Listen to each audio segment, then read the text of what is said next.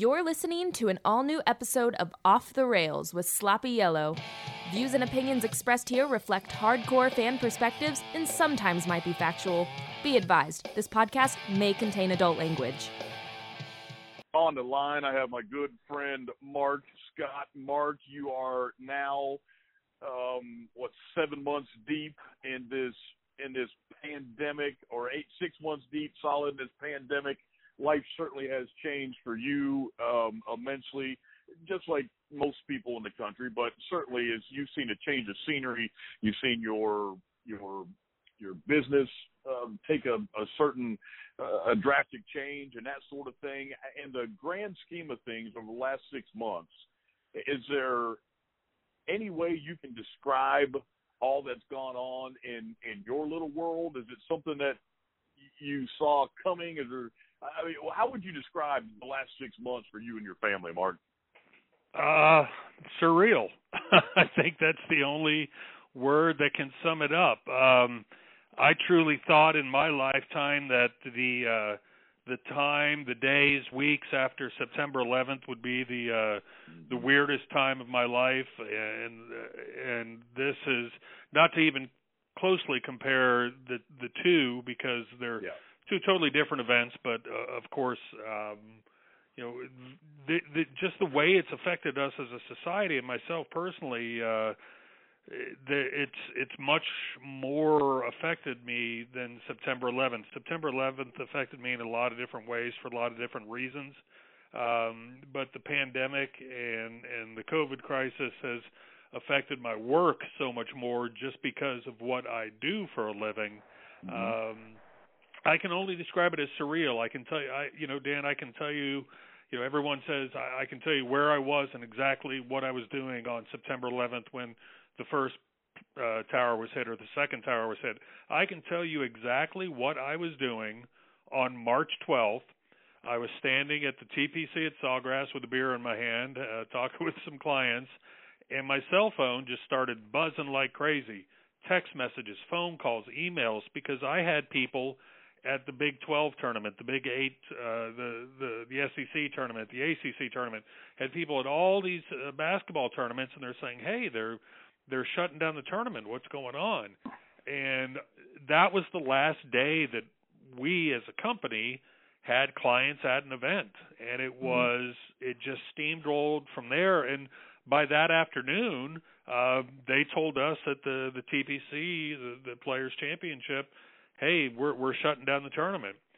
So it's just been one of those, survive and adapt kind of situations, because it's affected my industry dramatically.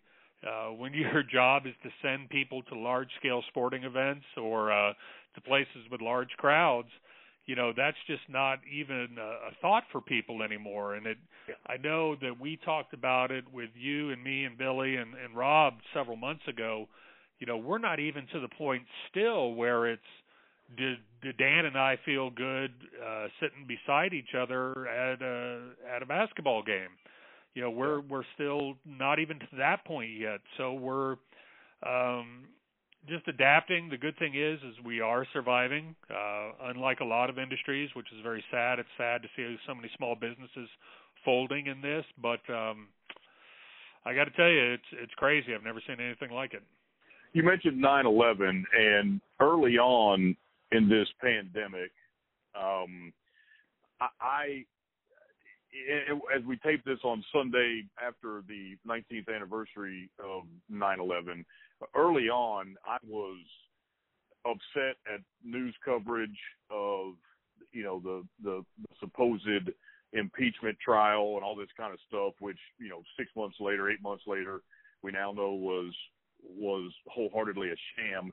I was then thinking to myself, I didn't say it largely out loud, but thinking to myself, at least at 9/11, we understood people hated us and we knew who the enemy was.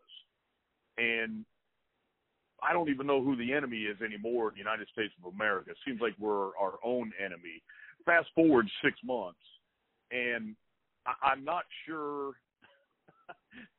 Mark, I'm not sure how to sum up the last 6 months in my world. Surreal is probably the only word that it's an apt word that you use, but I would have never saw myself sitting here after going through 9/11 like you and I did in this country and seeing like, oh my God, we've never seen anything like this. I cannot believe what's happening. Here I am 6 months through this pandemic, and we're still in it. And it just, depending on who you talk to and where you are and what the political beliefs are of the people that are governing your municipality, state, whatever, you get a completely different idea of what's going on in the world. And to know that your business is 100% focused on sports. It's focused on sports. It's not focused on, oil products or not widgets or anything like that. It's based on sports. We don't have fans. Largely, we don't have fans back yet after 6 months.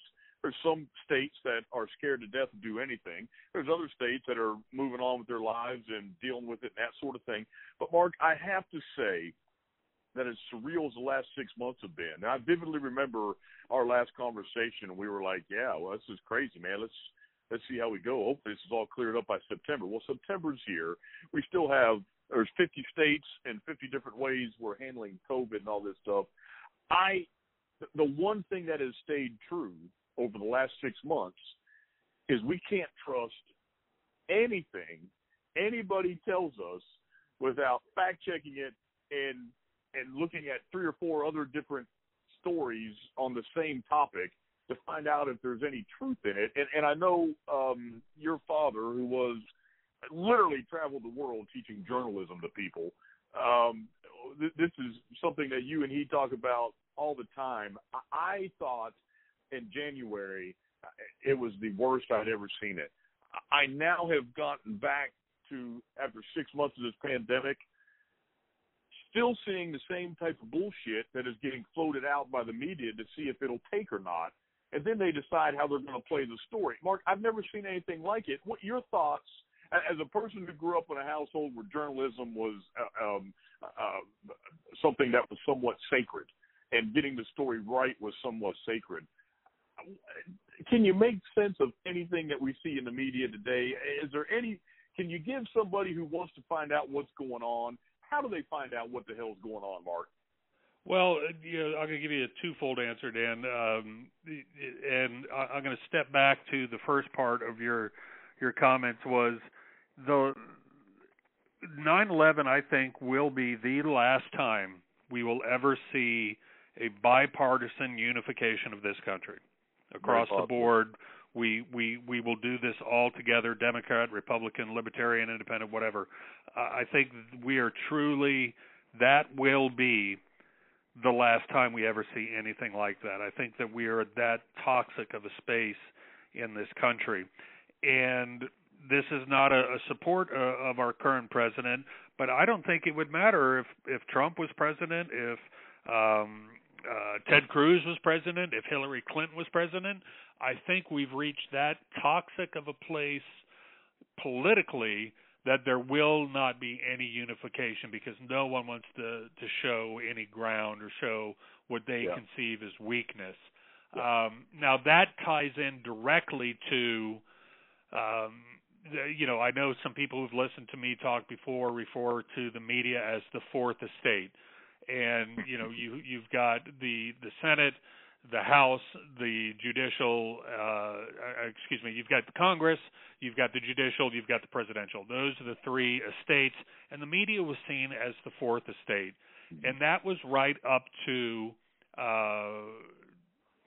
the creation of CNN.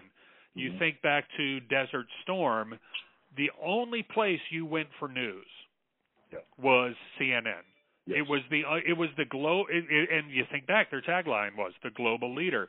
Well, once there came MSNBC and Fox, and this isn't a support of any of them, once they started competing for advertising dollars, that's when we lost the fourth estate, which was the media. You used to have Walter Cronkite, the CBS News. Walter Cronkite, the most trusted man in America. Mm-hmm. But now it is so much bias. And I know I've told this story before, and people who haven't heard it will say, yeah, I remember you saying that. And people who haven't heard it will understand it. My father was a lifelong Democrat. My father was a lifelong journalist.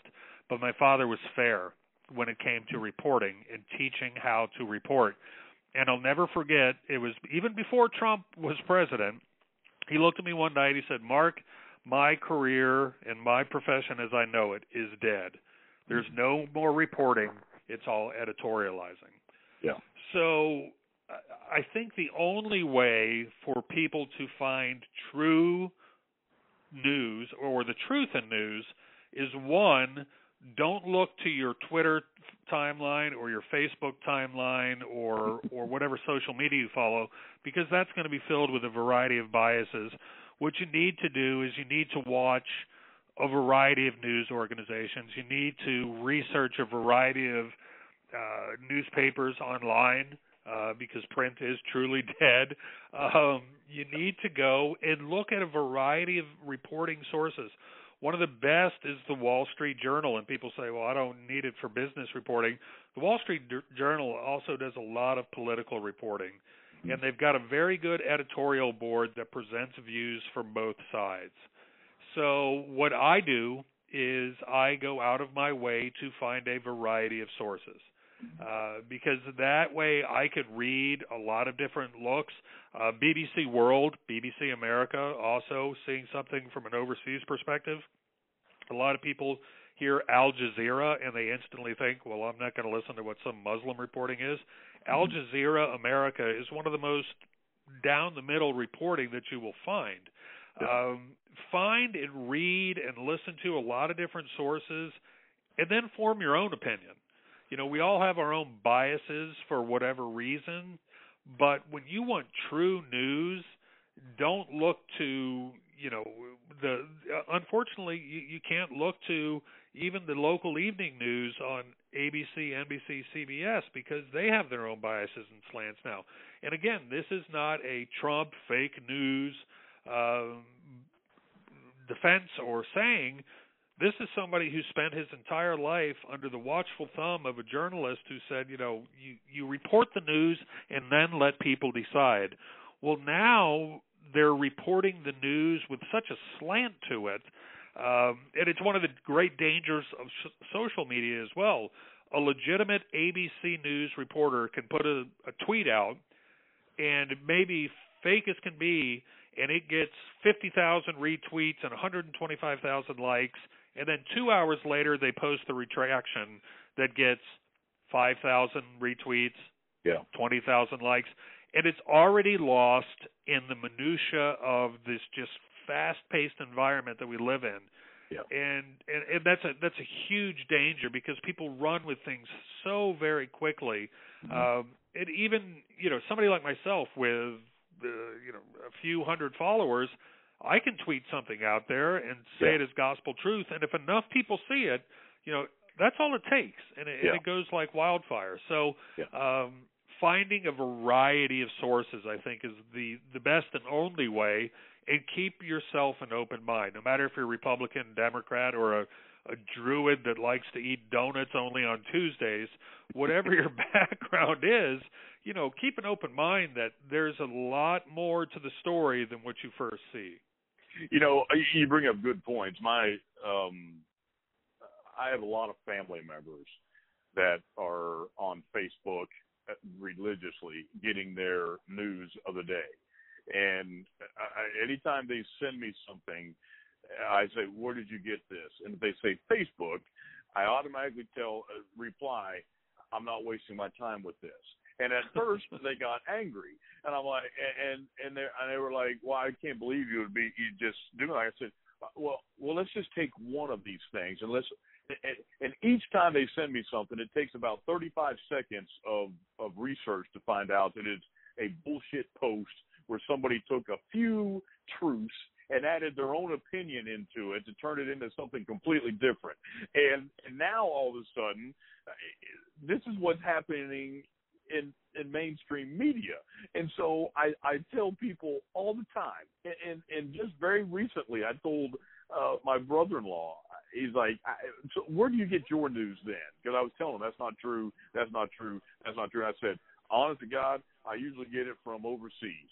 If you read an Australian newspaper when they're covering something in America or England or anywhere else, they all talk about how different the United States is, and they tell you exactly what is happening in the United States because they don't care. They don't have a side to choose or pick on. They're like, hey, look how different these people are, and they normally treat it pretty much right down the middle as a difference to them, and then you can really find out kind of what the real story is. So Al Jazeera, same thing. BBC, unbelievable. I mean, there's a lot of things out there that you have to look at. If you're doing it from the American side, there's very few people that I trust to get something the right way, and even the people that I do trust, I still go make sure. I don't just read one source and figure it out, and I think that's what you have to do today for sure. And I got a question. It's a slippery slope.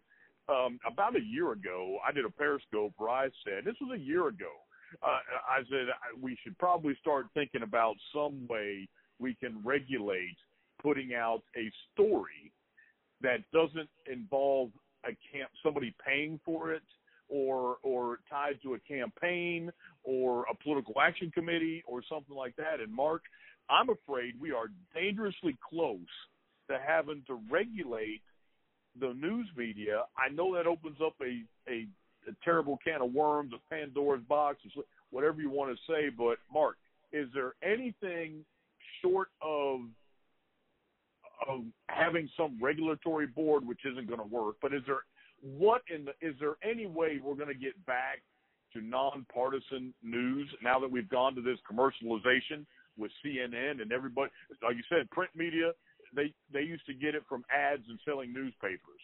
So the person that had the scoop with the right sources got the revenue. I mean, that's what the newspaper business was all about. Now, like you said about the corrections, now people are quick to report it, so they get the retweets, and then the correction means nothing. And then the idiot people who only get their news from Twitter think that it's gospel. And do you see any way possible that it can get back to some sort of journalism with truth and integrity? Is that a possibility? I want to say yes, but I think it is akin to, I'm going to age myself incredibly here. Remember the little snake in the can of popcorn? You open the can and that snake comes shoots out and yep. Yeah. Well, it was really hard to always get that snake back in the can, and I think there's only one way we're ever going to get back to that, and it's again a twofold answer. One, we need a legitimate third organization reporting network that is almost like a third political party. We're never going to get out of yes, our country is a democracy, but to me we're a constitutional monarchy because we have the rich and the wealthy, doesn't matter if they're Democrat or Republican or big business, whatever, they control what really goes on in this country. And they control the media as well on both sides. So until we get a legit third-party media outlet that's willing to report against what is controlled by both parties, then Dan, I don't know how we get that little snake back in the can of popcorn because you've got such entrenched sides. And I had an interesting conversation with a friend of mine a couple days ago about Trump, and he was saying about how Trump was leading, for somebody like him to be leading a quote-unquote populist movement, and he's really not a populist. And I told him, I said, he's not a populist or an outsider. He was the one person at the right place at the right time. Yeah. Because nobody wanted another Clinton. Nobody wanted another Bush. Nobody wanted another Ted Cruz. They didn't want the same names. Dan, if you and I had the money and the backing and the name recognition that Donald Trump has, you and I would be president right now. Yeah. Trump was somebody different. Yeah. That's why he won when he did, because nobody wanted Hillary. It wasn't. They just didn't want another Washington political insider. And I think there's a huge part of this country, and I can't remember if it was Hillary or who it was that referred to the middle of the U.S. derisively referred to it as flyover country, flyover voters. Yeah. You know, I think there's a huge part of this country, and that includes the East and West Coast, parts of that area, that are dying for legitimate news, that are dying for a legitimate candidate. Yeah. And if that ever came along, if there was ever a legitimate third-party candidate, if there was ever a legitimate news source, they would be immensely successful. The news source, the candidate would win in a landslide, just because I think people are just so tired of the status quo. Yeah. So. No, I don't know what it will be, Dan, that will get us back to that level of reporting, because everything is money driven, as what most everything is in society is money driven. You know, ABC, CBS, NBC, MSNBC, CNN, Fox News, they are fighting for advertising dollars. Let's find our niche and let's dig in our heels. A fantastic example is Jemele Hill, formerly of ESPN. Now I think she's with the Atlantic, or I can't remember who she's with. I remember when Jemele Hill first came into play on ESPN. She was amazing. I remember when she first. Do you remember the show on Sunday morning, The Sports Reporters? Oh yeah, of course, yeah. Fantastic show, and I remember when she broke ground as not only one of the first females, but one of the first African American females. Jemele was middle of the ground, but she quickly discovered, much like a Rush Limbaugh on the right, if I go as far left as possible, I've got a whole new audience.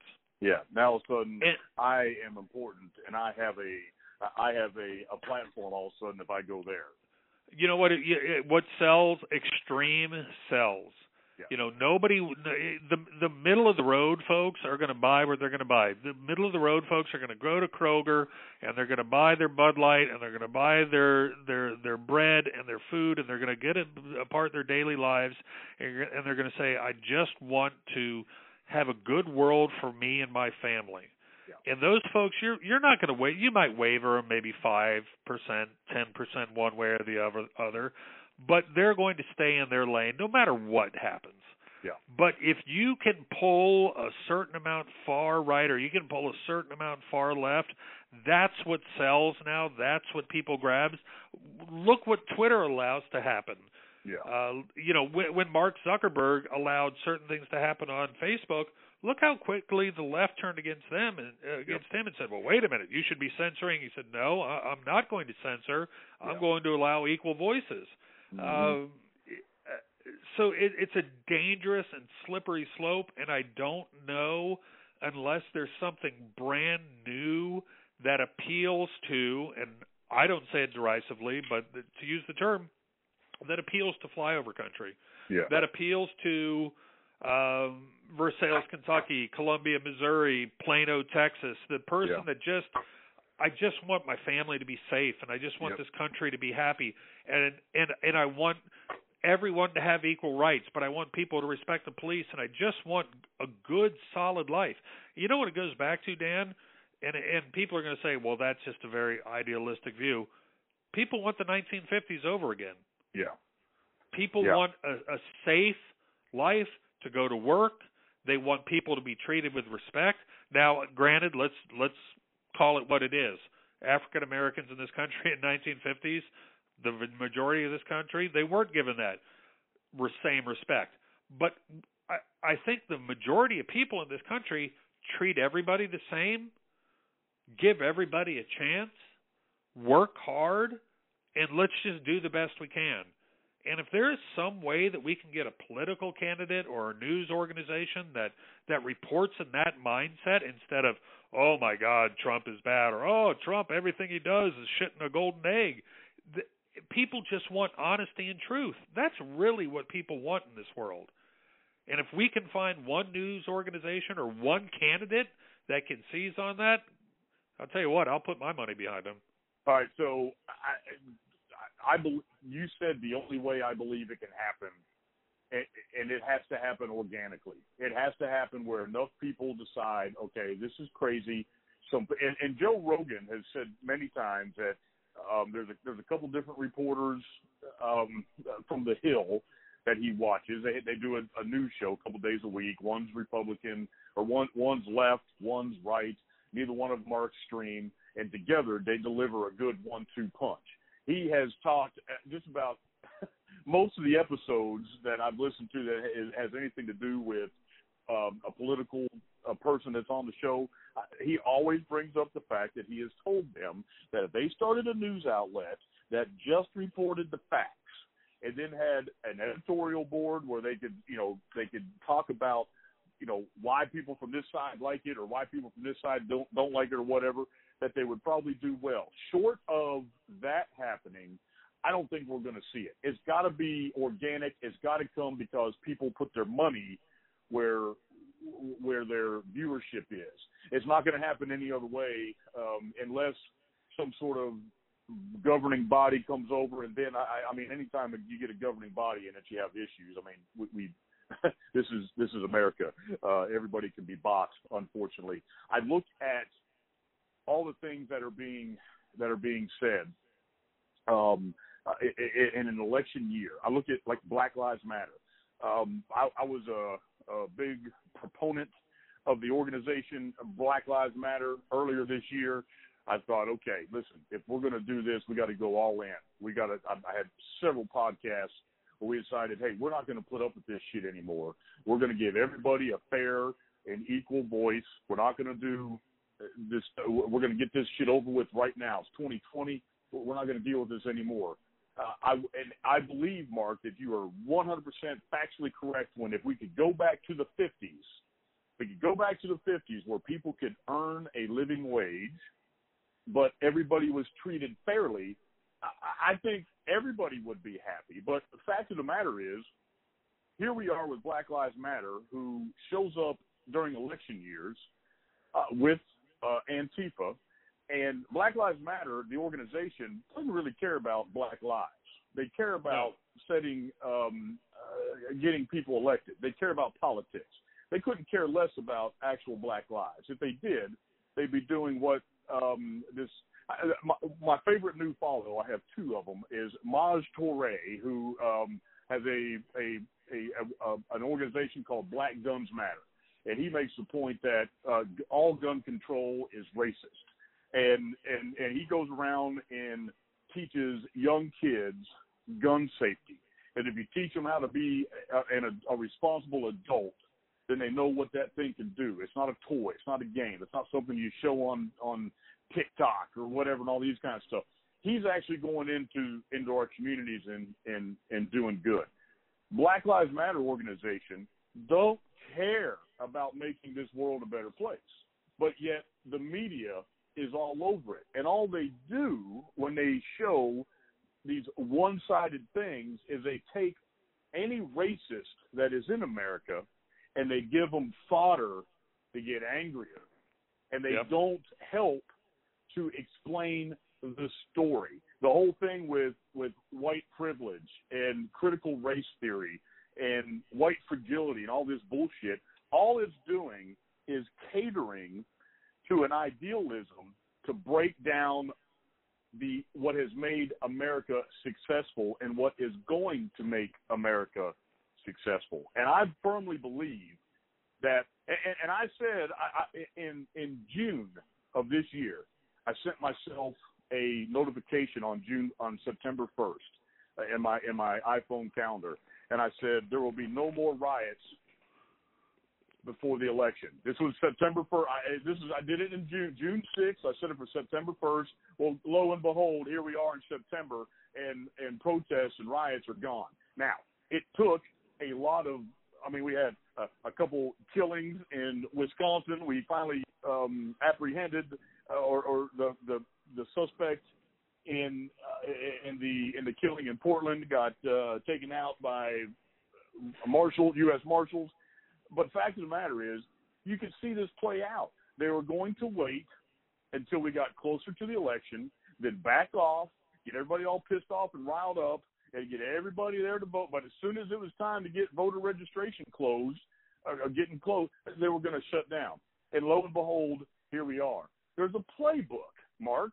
One could say there's a playbook being used right now in this country in one side to rig an election. And I don't think that that's coming from the Trump people. And the reason I think Republicans don't like Trump, and certainly Democrats don't like Trump, is because Trump doesn't give a shit about being a politician. He's in there to do a job. He's in there to run the country. He's in there to do good things because his ego is more important to him than anything. And if he can get peace in the Middle East, if he can make America the greatest economy in the history of America, that's what he's trying to do. He doesn't give a shit if you've been in that job for 20 years. You're not doing what he wants or what he thinks you should do, he's going to fire you. Well, guess what? Every other politician, Biden's been there since 74. Nancy's been in there since Pelosi's been in there in the 70s. Moscow Mitch has been in there forever. All these people that have been in there, a lot of people call him Cocaine Mitch, but all these people, they're career politicians. They've been politicians for 40 years and they're millionaires. Trump is already a millionaire. And I think the reason why he's pissed off so many people is he's looking at it like, hey, this isn't right. And I know people are going to say, well, shit, Dado, are you just a Trump supporter? And I promise you, I wish there was anybody else on the fucking planet I can vote for than Trump. But fact of the matter is, Trump has not done a bad job. Trump is not a racist. And Trump certainly is a better candidate, in my opinion, over top of the only other guy that's running. I mean, my God, we've got to do something here. But well, Mark, you've hit the nail on the head, Dan. That right in what you last said. If you do not bash Trump 1,000%, well, you're a Trump supporter and you're a racist, and that's it. And that's all. Yeah. And I think that's one of the biggest problems. I'll anybody want to listen to this? I'll tell you, I voted for Evan McMullin in the last election. I did not vote for Donald Trump. I don't think everything Donald Trump has done in his presidency is fantastic. I think he's done a lot of fantastic things, though. I fear the group attack mindset, though, that you are describing, that if you support Trump, you are a racist, you are a hate-filled person, you are this. My mother was one of the very first people that went through the busing program in St. Louis and East St. Louis as a child. My mother is a huge Trump supporter. My mother is a Republican. My mother is one of the most gentle souls you will ever meet in her life. And I would love to see somebody come up to my mother and tell her she's a racist or hateful person. Because the most gentle, caring woman you see in your entire life would knock you on your ass. Because my mother loves and wants everyone to be cared for and to be treated the same, but she loves this country. And I think people use love of country and use we just want a life where everybody just, we don't want to see, and I'm sure you saw last night where there were 2 police officers literally assassinated, well, they're still alive, but shot in their police car, point blank, and people stood and blocked the entrance to the police officer, to the hospital, saying, we want them to die. We want them to die. That's not Black Lives Matter. That's not protesting. That's not Republican. That's not Democrat. That's savagery. Yeah. That's something that you can't even wrap your head around. That how did you think I want to go and walk to that hospital and chant that? Yeah. And because you are against that automatically makes you a racist or this or that. it's the groupthink mentality that we have to get away from, that we've got to break out from, that pigeonholes because, you know, hey, I think Trump's done some amazing things with the economy. The fact that we have brokered normalized relations with the United Arab Emirates and Bahrain and Israel goes unreported. Yeah. You know, was akin to when Jimmy Carter negotiated peace during the PLO and Israel back, you know, and now we're really dating ourselves. People are going to be like, what? You're quote Jimmy Carter references, but it went unreported, Dan, because the flash story, the thing that's going to irk everybody up, that's what gets your attention. Nobody gives a shit about peace in the Middle East. Well, that's what's the reality of the world.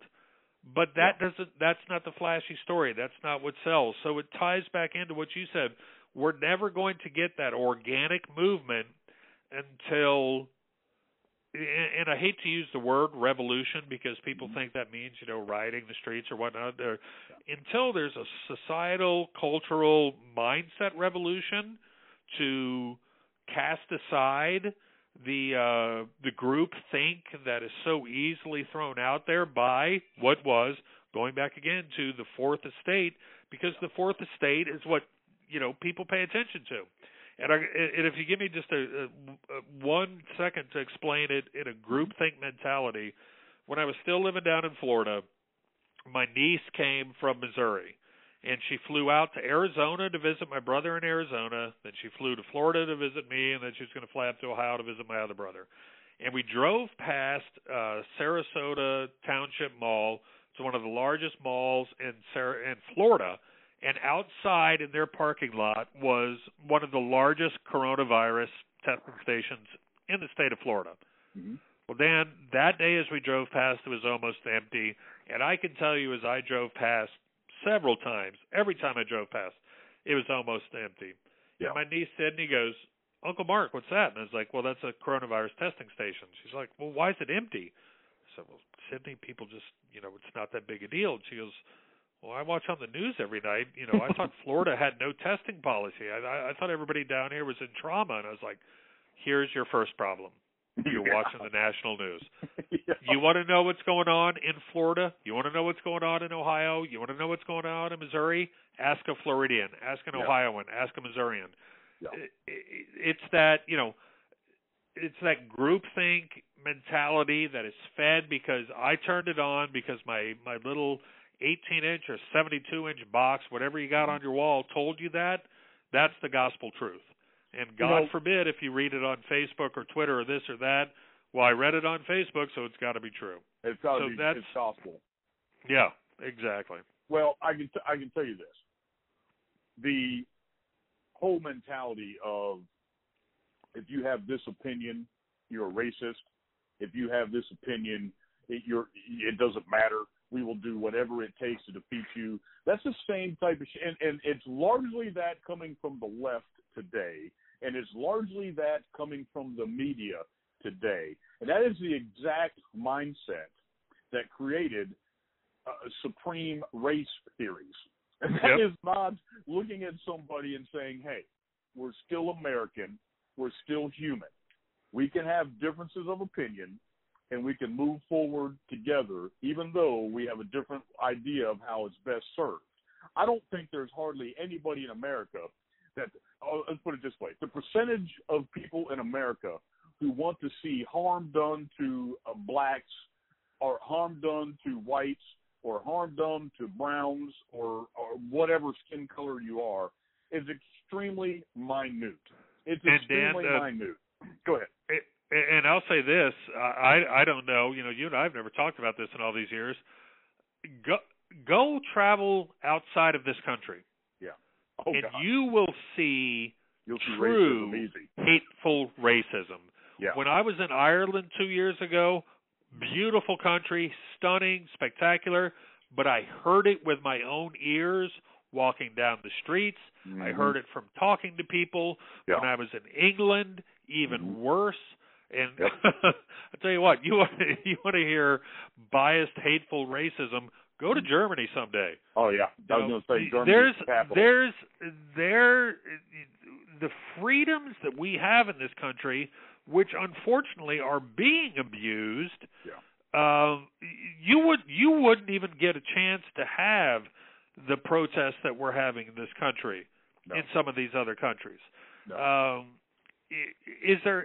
That's not to say that this country is perfect. It's far from it.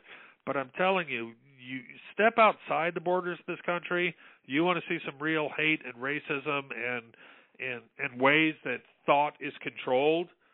Going back to what you were saying, Dan, and I know what you were implying. You're not. We're going down a very, very dangerous path.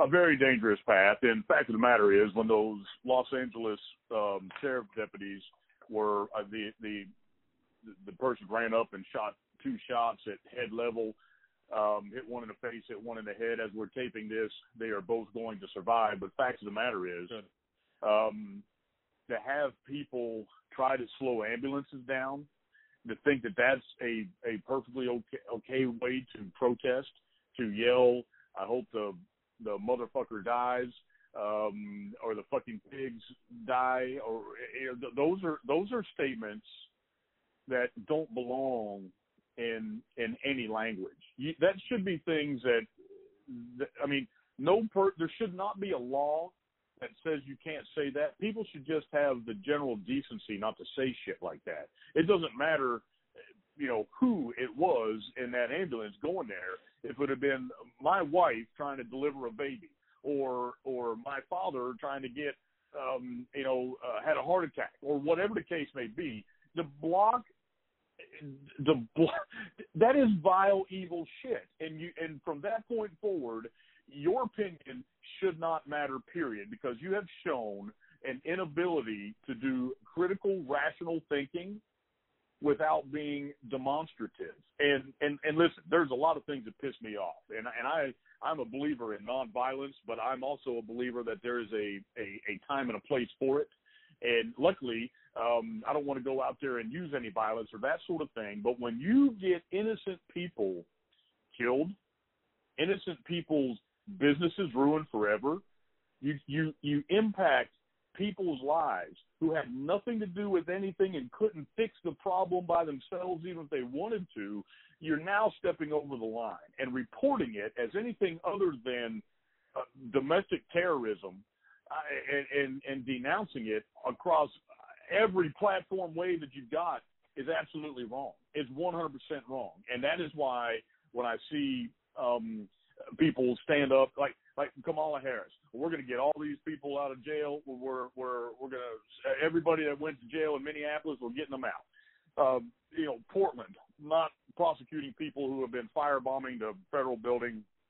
Seattle the same way. Lots of people, these people that are allowing shit like this to happen. And it started back when we were going to have sanctuary cities and we're going to do this and we're going to do that. And you look at the problems California is having right now. I mean, we could talk about California for a month, but fact of the matter is, California is the exact example of why you don't let the inmates run the fucking asylum.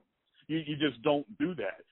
The mass exodus happening out of there right now for good people who can't survive, who can't live, who can't. This has not a whole lot to do with race anymore. It has to do with a large group of people who have power and a platform in this country to dictate what is going to happen, no matter what the cost.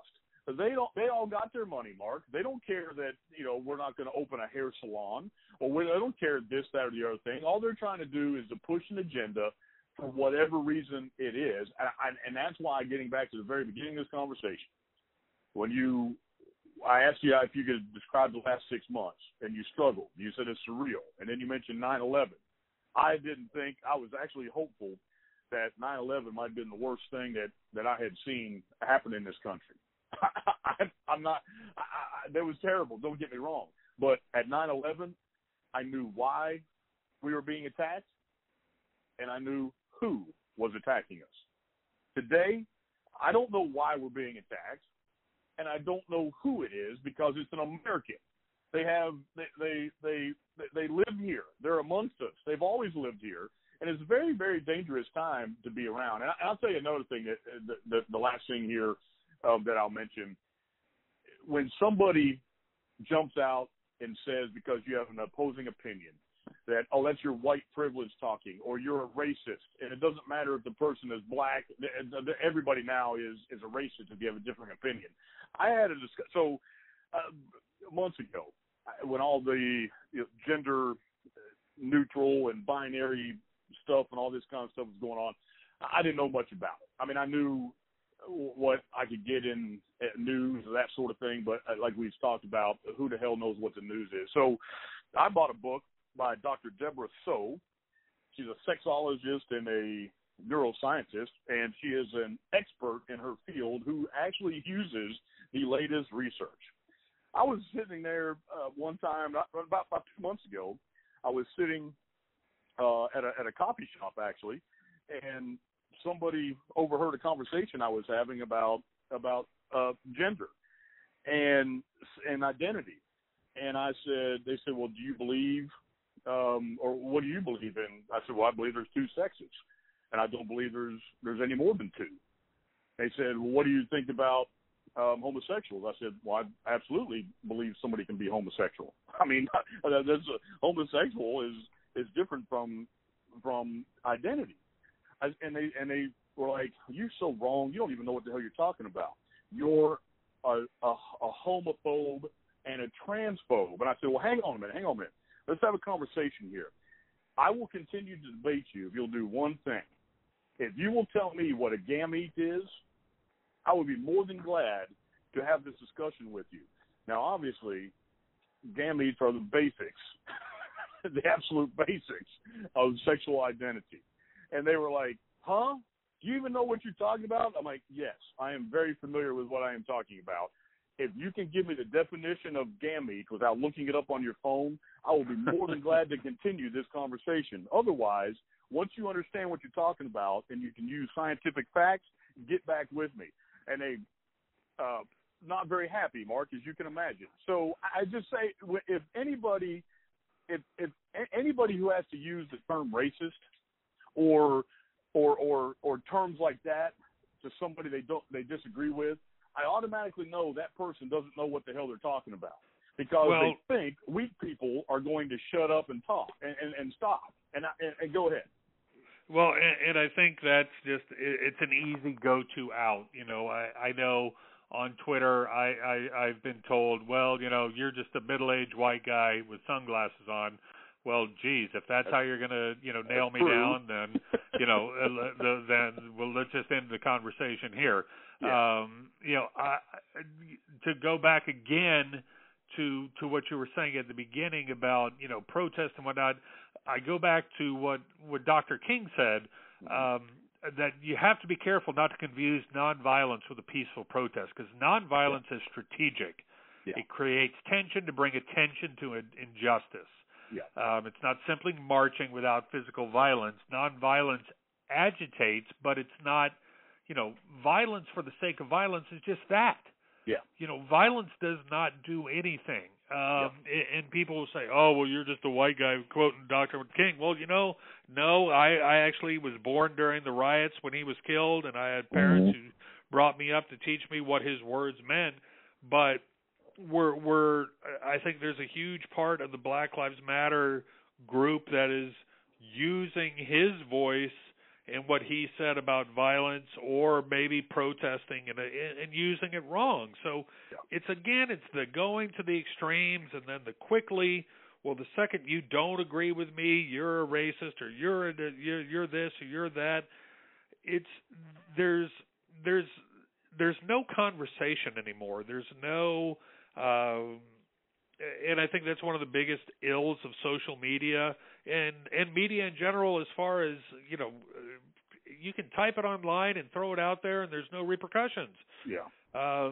You know, it's one thing to sit down across from somebody, and if you truly disagree with them, to see the look in their eyes and hear the tenor of their voice.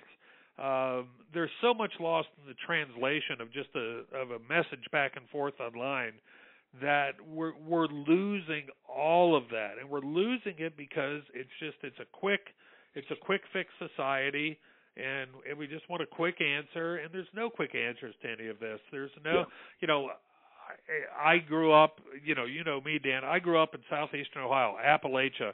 If there was not a university in the town that I grew up in, who knows how I would have grown up. People that use poverty as an excuse for things. I grew up surrounded by poverty. There's a difference between knowing right and wrong. Poverty isn't an excuse. Wealthy people do stupid shit as well. Yeah. Skin color is not an excuse. There's a morality, and I think that goes back to what I was trying to say about the 50s. We need to go back to a morality kind of standpoint on the way that we look on all of these things, how we treat each other, how we look at an overall view of society. Until we can get back to that, I don't know where we go, Dan. And you mentioned a few minutes ago about Pelosi and McConnell and all these career politicians. Why do we have a term limit for the president, but we allow the people in the Congress who truly control the laws of this country, why do we allow them to be there for 30, 40 years? Yeah. You know what? I don't care about I don't care about the tax returns of Trump. I don't care about the tax returns of Obama. I don't really care about somebody that's there for 8 years. Yeah. I care about somebody who's been there for 40 years and has become a millionaire somehow, multi-millionaire. It's interesting, for it, the folks listening to this may not know it. I just moved from Florida back to Kentucky after living in Kentucky before. It's fascinating to me already in just 2 weeks in Kentucky to see the way different people talk about Mitch McConnell and just, state by state politics. People up here that they're like, well, God, I heard Ted Cruz was trying to do everything he could to make sure everybody in Florida died. Well, no, actually, he shut down the areas that were the highest areas with the coronavirus, and he was very controlled. And you compare the numbers around the country, Florida really handled the coronavirus the best possible. But if you only pay attention to it from what you're told from the news, you don't know. So I really don't know, Dan. I think we've reached that very dangerous point where and I hate to use this term because people equate it with a racist mindset, or this scary white folks with guns. There is a silent majority in this country that I think wants to just see fairness for everyone. Yeah. And I think people hear silent majority and they take it in a very negative way, because I think there's a silent majority in the African American community, in the Arab American community, that just people that they just want to go about their daily lives. They just want safety for their family. They just want their kids to be able to go to school, and they want to come home at the end of the day and have a nice hot meal and enjoy life. Yeah. They don't want to just see this bullshit that is fed to us on a daily basis. I think that is the silent majority. It's not a white thing. It's not a black thing. It's people just want equality across the board and a fairness across the board. That if you really sit down and talk with somebody, that's what people really want. So if we could get that from our politicians, if we could get that from the media, I think you'd see a huge change in this country. And I know people who have listened to me babble on your podcast for a long time. I said it almost 2 years ago. I compare the United States to the Roman Empire. Yeah. A spectacular rise, domination of the world. Not that we dominated like the Roman Empire did, but we were the most powerful country in the world, and especially when the Soviet Union disintegrated into Russia and 14 other countries. So what do we decide? Do we decide that we implode from within and have a spectacular fall like the Roman Empire because the wealthy elite was in such control, and then the people overthrew the Roman Empire and the ruling elite? or do we find a better way to do it? But unfortunately, I truly do believe that the constitutional monarchy that has controlled this country for a long time, Republicans and Democrats, all the way back to the Kennedys post-World War II, that's kind of where we're going towards, that we're going to have a collapse like the Roman Empire, and it's going to come from within. So will the change be from within, or will the collapse be from within? That's the real question. Mark, that's a question, and I believe wholeheartedly about the silent majority. The silent majority is not white. The silent majority is not black. It's not Hispanic. It's not Asian. The silent majority is every people, all people. There's enough people who are sick of what's happening in here that don't feel like they need to get up and act like an idiot on TV. That they don't feel like they need to go out and burn their city down to make their point. And I wish we had some different candidates up here that offered something other than a complete partisan realm. But I can tell you this. What we need more of in this country right now is love and empathy, because those are the only two things you need to defeat racism, to defeat lack of diversity, lack of equality, lack of inclusion. The only thing you need is love and empathy. And you know, when the formula for racism is when you are insecure enough, and so when you have insecurity and you have self-contempt and you throw in some overcompensation for both of those things, you get supremacist ideology. And that's like, we've seen it happen with Hitler. We see it happen with all these, you know, groups out here who proclaim to be, you know, trying to progress us, but they're really holding us back and causing the country to divide. I think the majority of this country is silent and good, decent people, and see the bullshit for what it is. I would like to think that the revolution is going to come from the right people. And I don't mean from which side of the aisle you're coming on. I'm talking about the people who have the right things in their mind. Love, exactly. Empathy, equality, inclusion. I mean, those are the people that I think this country, I know this country has more of those people in it. The extremes get all of the attention. And I'm actually, as unhopeful as I sound, I'm actually very hopeful that very soon the silent majority may not be so damn silent, and we might start to say enough is enough, and we're going to start taking this stuff over ourselves. We're going to start within our communities. This is what I have so much the problem with athletes, you know, lecturing me on how I should live.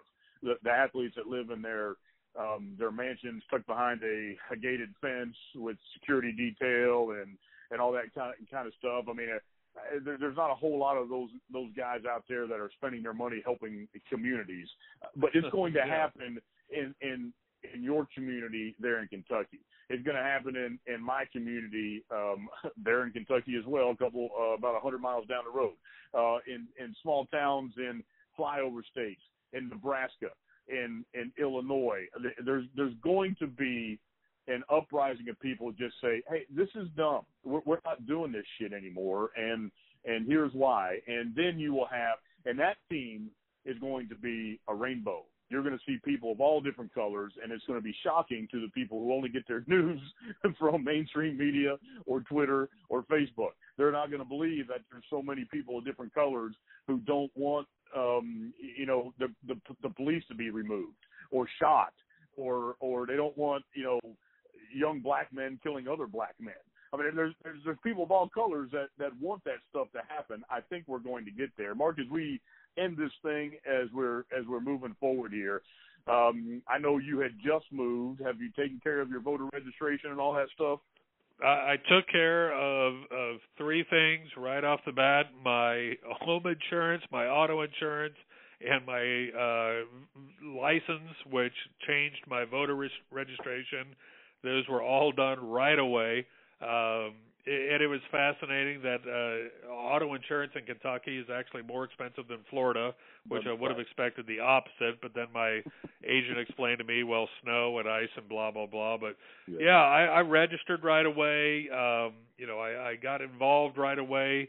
The little community I moved into, I met the president of my homeowners association, which a homeowners association in Kentucky versus Florida are two totally different things. Yes, I can imagine. Yeah, not nearly. We're not going to meet every week to complain about the size of the palm trees. It's like, we get together up at Ricardo's and have a bourbon or two.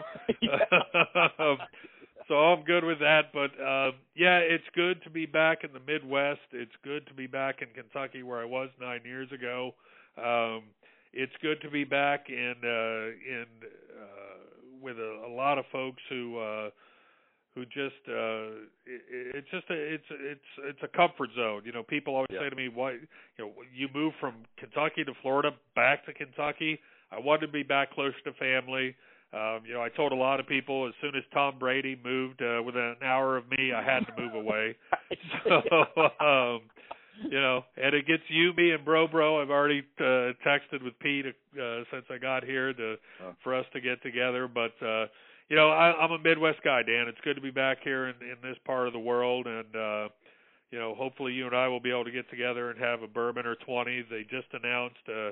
I don't know if you saw, Keeneland just announced today that there'll be no fans at the Breeders' Cup and no fans at the fall meet in October. So that's kind of disappointing. Yeah. Kind of saw it, but the good thing is schools around here are going back to school, brick and mortar at the end of September, so things are getting back to normal. And I think as a country, we're getting back to normal. I'd like to hope that no matter who wins in November, we're going to see a more balanced approach. To take this full circle, Dan, all the way back to the beginning, what we said, I think one of the most disturbing and disgusting things about this whole pandemic is seeing it used as a political weapon. Yeah. When all the different things were going on for different bills to be passed through Congress, that, this group of senators wanted to put in this amount of funding for borough protection in North Dakota, and this group of senators wanted to put in protection for that it was at the end of the day this should have been nothing about funding people's paychecks and small businesses. The fact that it was still being used for political leverage, I think that was one of the most disgusting things about this whole pandemic. And you can believe who you want and believe what you want. I think if you truly step out there and see the mistakes made across the board by the World Health Organization and the CDC, and there's been just a lot of use of an illness for political reasons, not to turn our head at 190,000 plus deaths, but I really hope that whatever comes in November, we can get back to a sense of normalcy, because there was a lot of good things that were going on with this country, and I think a lot of things have happened for political reasons, and we've got to get rid of that. We've got to get rid of that, or that silent majority, that flyover country folks are going to say, you know what, we're tired of this. Yeah. Because I'll tell you this, Dan, from driving to Florida, Kentucky, back and forth 3 times in the past couple months, and being in several different states and seeing people in large cities, small cities, truck stops, little places to stop for gas, people just want to get on with life. Yeah. And the fact that the people in Washington, D.C. are still using this for political gain is just that's such a sad and disturbing thing for me. And I just want us all to get back to where we can just enjoy life, where we can enjoy Kevin Harvick winning another championship. I'm just going to slip that in there. It just, whether you hate Trump, you love Trump, I don't care. Yeah. I truly don't. And if you follow me on Twitter, you don't follow me on Twitter, I don't care. I just want fairness for everybody. Yeah. And I want fairness. And above all, I went on a tirade on Twitter the other night, Dan. I don't know if you saw it. I will fight to my dying day to live for my dad's legacy, which is fair reporting, because that sickens me to no end. And it doesn't matter if it's Fox News or MSNBC. To me, any unfair reporting is dangerous reporting, and I will fight for that till the day I die. Yeah. Mark Scott, it's good to have you on. We will do this again. What we need to do is, if in fact Joe Biden comes out of his bunker and learns how to debate without looking at a teleprompter, we will absolutely get on after these debates and do a show. People, get out there and register to vote. Mark, how many was it? I mean, I don't even, did 40% of eligible voters vote in the last election? Was it something crazy like 40% or something? 42.7% of the eligible voters in this country actually voted. My God, that's disgusting. Less than 50%. And you look at countries like Mexico and Argentina and these countries of the former Soviet Union where they have 80, 90%.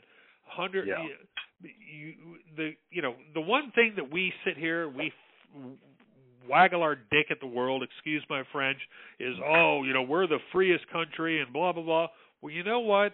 If you don't get out there and exercise your constitutional right to vote, and I don't care if you write in Frank Zappa, go out and vote, because it's disgusting that this country that is based on all the freedoms that we have, that less than 50% of this country doesn't even bother to vote. It's disgusting. And you can't say my vote won't make a difference, because your vote may make a difference. Yeah, with 42.7% of the people voting, your vote absolutely makes a difference. You got to get out there and vote. You got the hanging chads in Florida between George Bush and Al Gore. By the way, whatever happened to Al Gore? Al Gore invented the internet and made a big pile of money, and hopefully he's growing a very disgustingly ugly beard, getting fat, and enjoying life. You've seen that same South Park I did then. Mark, hey Dan, this is again very soon. And we need to. Go ahead. We need to do it live on a Periscope with you, me, and Bro sitting out at Woodford Reserve. Yeah. And that's ratings right there. I think what we need to do is do the next one live from Kentucky via Periscope from a place next to a fire. We'll have our own fireside chat with a couple bourbons, and we'll get headed down the road solving some problems. Sounds Mark, good, brother. Love you. I appreciate you coming on here. We will see you soon. For Mark Scott, I'm Dado. Have a good week, everybody.